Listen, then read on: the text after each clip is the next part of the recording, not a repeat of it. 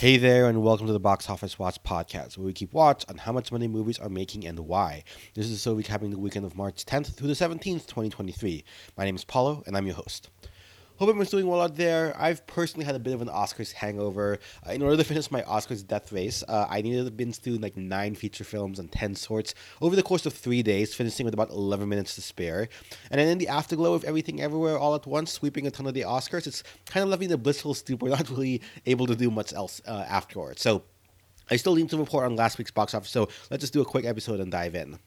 In first place from Paramount, the newest entry to the Scream franchise, Scream 6, debuted to $44.4 million in 3,675 theaters for a $12,094 per theater average. Overseas made another $22.6 million for a $67 million total.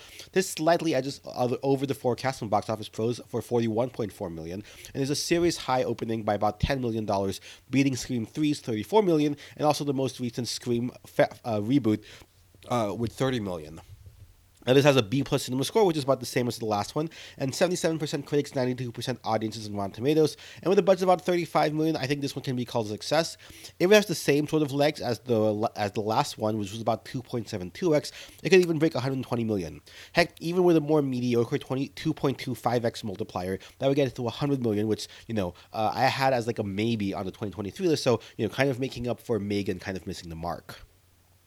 In second place, Creed 3 dropped 53% to $27.2 million in 4,007 theaters for a $6,301 per theater average and $101.4 million domestic total, being our second $100 million grosser of the year after Ant-Man Quantumania. Another $78 million overseas puts it at $179 million worldwide, which already surpasses the first film's $173 global total and putting the second film's $213 million on watch. It's already within striking distance of the second film's domestic total. Now, this second weekend drop is pretty much identical to Creed 2's second weekend drop, which bodes well, even if the multiplier isn't going to be as high as the 3.25x of the second film, since that one released during the holidays. $150 million is all but locked at this point. In third place, we have a curious film from Sony, an Adam Driver science fiction film titled 65 that made $12.3 million in 3,405 theaters for a per theater average of 3,621. Now, this does technically beat Box Office Pro's forecast of $9.6 million for the weekend, and with another $8.5 million overseas, it's about $20.8 million worldwide. However, it doesn't have the best reviews. Cinema score is only at C+, and has 35% critics and only 63% audience on Rotten Tomatoes. The really painful part about this, though, is that it has a budget of $45 million, which means it would need about $100 million to break even, which, would need to be one of the all-time great multipliers to get there, so, I think this one screams flop.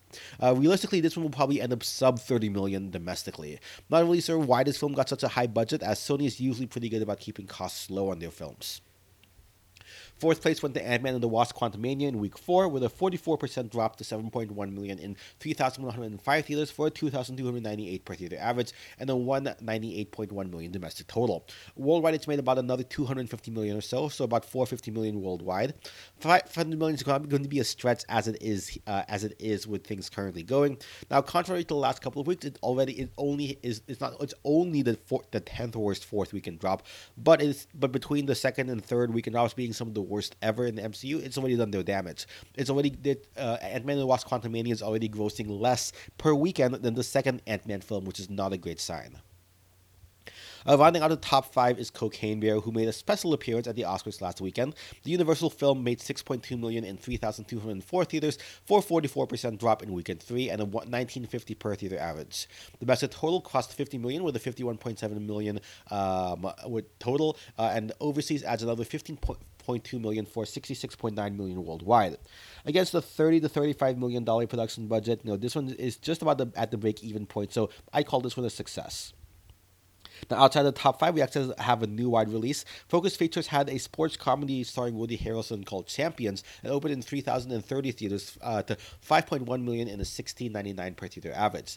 Cinema score was pretty good at an A, and this one seems more audience well received than critics. 58% critics, but 95% audience on Rotten Tomatoes.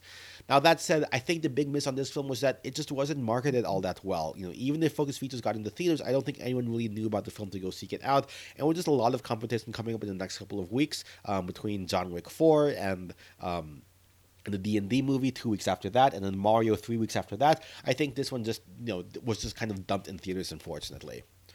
Other than that, Operation Fortune dropped 59% in its second domestic weekend, to not much to surprise. Oscar contender The Quiet Girl expanded from 22 theaters to 244, and Everything Everywhere, despite losing 50 out of 600 theaters, gained about 70% week over week. With its Oscar win, I wouldn't be surprised to see it finally get over the Morbius hump this coming week.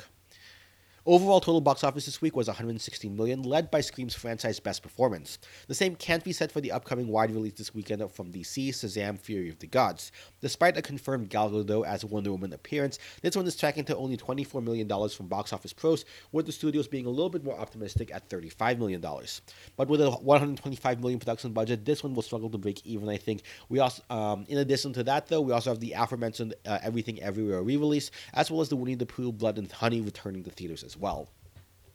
So I'll keep the overseas segment a little bit shorter just because this episode's going up late. In China, there were two new releases at the top of the box office: comedy film Post-Truth taking number one with $17 million US, and crime drama Revival taking second with $10.3 million. Meanwhile, Avatar: Way of Water ended its China run with $251 million total, coming in as the 9th highest Hollywood film of all time in China in local currency. Now, looking at upcoming China releases, Shazam! Fury of the God also just going to release this weekend in China, though early pre-sales indicate it probably will only make a fraction of the first film's performance. Megan is also releasing in China this weekend as well, competing with 7 other new releases. Avatar will be re-released, Titanic will be re-released on April 3rd, making a Battle of the Camerons in China, and it looks like Guardians of the Galaxy has secured a May date release in the Western Hemisphere, so basically it'll be coming out at the same time. Speaking of new releases, though, we have some new release dates for here in the States. As with the Titanic 25th anniversary, we were having The Big Lebowski getting a back-to-theaters release for its 25th anniversary on April 16th and 20th, this one courtesy of Fathom Events.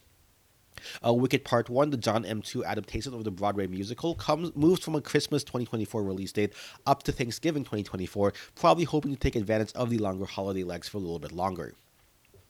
And a little bit closer within this year, the Adele Lim comedy R-rated Joyride just dropped its Red Band trailer today, and its release date has been pushed back from June 23rd this year to July 7th. This one is now no longer competing against the Jennifer Lawrence R-rated comedy No Hard Feelings, and instead now up against Insidious Dark Fate. Now, part of the reason I think Joyride moved is because the response to No Hard Feelings has been pretty good online. The trailer is allegedly the most watched trailer for an original comedy in 24 hours, with 50 million views across all platforms. Also doing well online, Puss in Boots: The Last Wish came to Peacock and hit number 1 on streaming movie rankings. Saw it as part of the Death Race, definitely can recommend, it's well deserved.